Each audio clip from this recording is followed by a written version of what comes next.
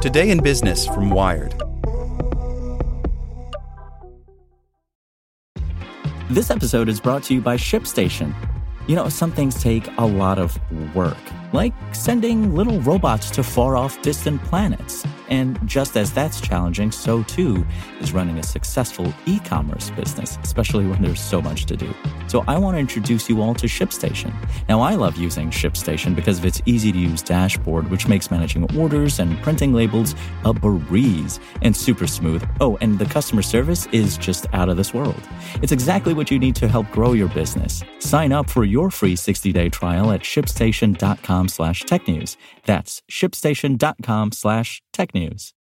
Hey guys, it is Ryan. I'm not sure if you know this about me, but I'm a bit of a fun fanatic when I can. I like to work, but I like fun too. It's a thing. And now the truth is out there. I can tell you about my favorite place to have fun. Chumba Casino. They have hundreds of social casino style games to choose from with new games released each week. You can play for free anytime, anywhere. And each day brings a new chance to collect daily bonuses. So join me in the fun. Sign up now at ChumbaCasino.com. No purchase necessary. VGW Group. Void where prohibited by law. See terms and conditions. 18+. Today in Business from Wired.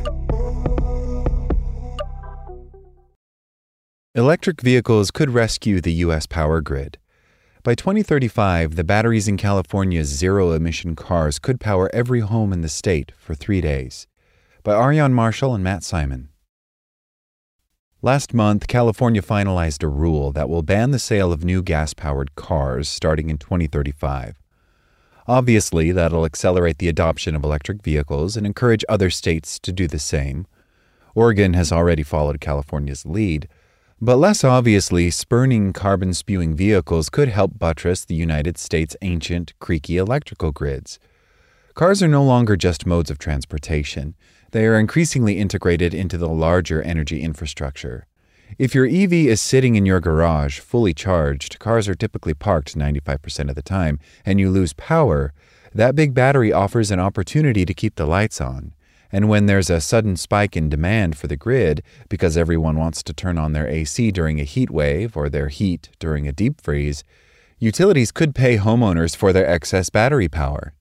This is known as bidirectional or vehicle-to-grid charging, aka V2G, and it's one of the legitimate game changers, says Clifford Rechtschaffen, commissioner of the California Public Utilities Commission. If all the EVs in the state plug in during these peak load times and feed power back to the grid, they're acting as giant batteries. We could use them to greatly relieve stress on the grid during the periods of greatest need. It's still early days for V2G. More than 100 V2G pilots are scattered worldwide, though most are in Europe. California's experimentation has been limited to small test programs. Still, more makers of cars and chargers are offering two-way charging, and experts think the concept could work on a large scale. Some 200 million electric vehicles could be on global roads by 2030, according to a recent estimate. California alone could have 14 million by 2035, the Natural Resources Defense Council estimates. If just local utilities could exploit all those batteries, they'd be able to power every home in the state for 3 days. When someone plugs in a car to charge it, alternating current or AC power is converted into direct current voltage, which is stored inside the car's battery. If the AC has a bidirectional charger, that DC power can be converted back to AC and added to the grid. Bidirectional chargers are far from common today and can be expensive, often requiring additional specialized hardware. Yet automakers and other companies are starting to roll them out to help EV owners contribute to the grid or to store and then convert power for their own purposes. Ford's new electric F-150 can power a home for up to 3 days, a serious perk in the climate change-wrecked dystopia to come. Volkswagen has touted the bidirectional charging capabilities of its newest and upcoming EVs. Just this month, Nissan approved the first bidirectional charger for the all-electric Leaf, a car that has been sold in the U.S. for almost 12 years. But utilities will likely play the biggest role in ushering in a new era of electricity grids, says Max Baumhefner, a senior attorney at the Natural Resources Defense Council. One easy way they can encourage EV drivers to help the grid is by offering time-of-use rates, which makes it cheaper for owners to charge at times when the grid is less taxed. For example, when most people are asleep at night. After watching 10 years of success with these rates programs, Baumhefner has concluded that if we give people a little nudge, they will respond. This sort of strategy can actually keep costs down for all grid users by helping utilities use the infrastructure they already paid for more efficiently and avoid making upgrades. The trick will be standardization, says Katie Sloan, Vice President of Customer Programs and Services at the utility Southern California Edison.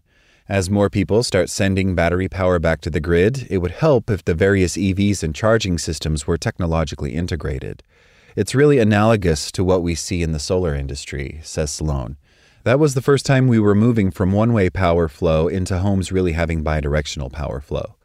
Similarly, automakers, charging companies, and utilities need to work together to make use of EV batteries sitting in garages. So how would this work for a customer?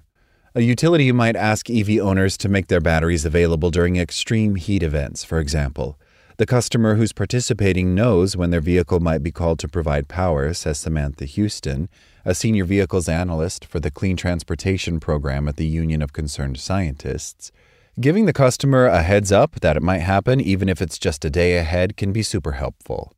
This could happen through email or an app, or even a notification that appears on the dashboard of the vehicle itself.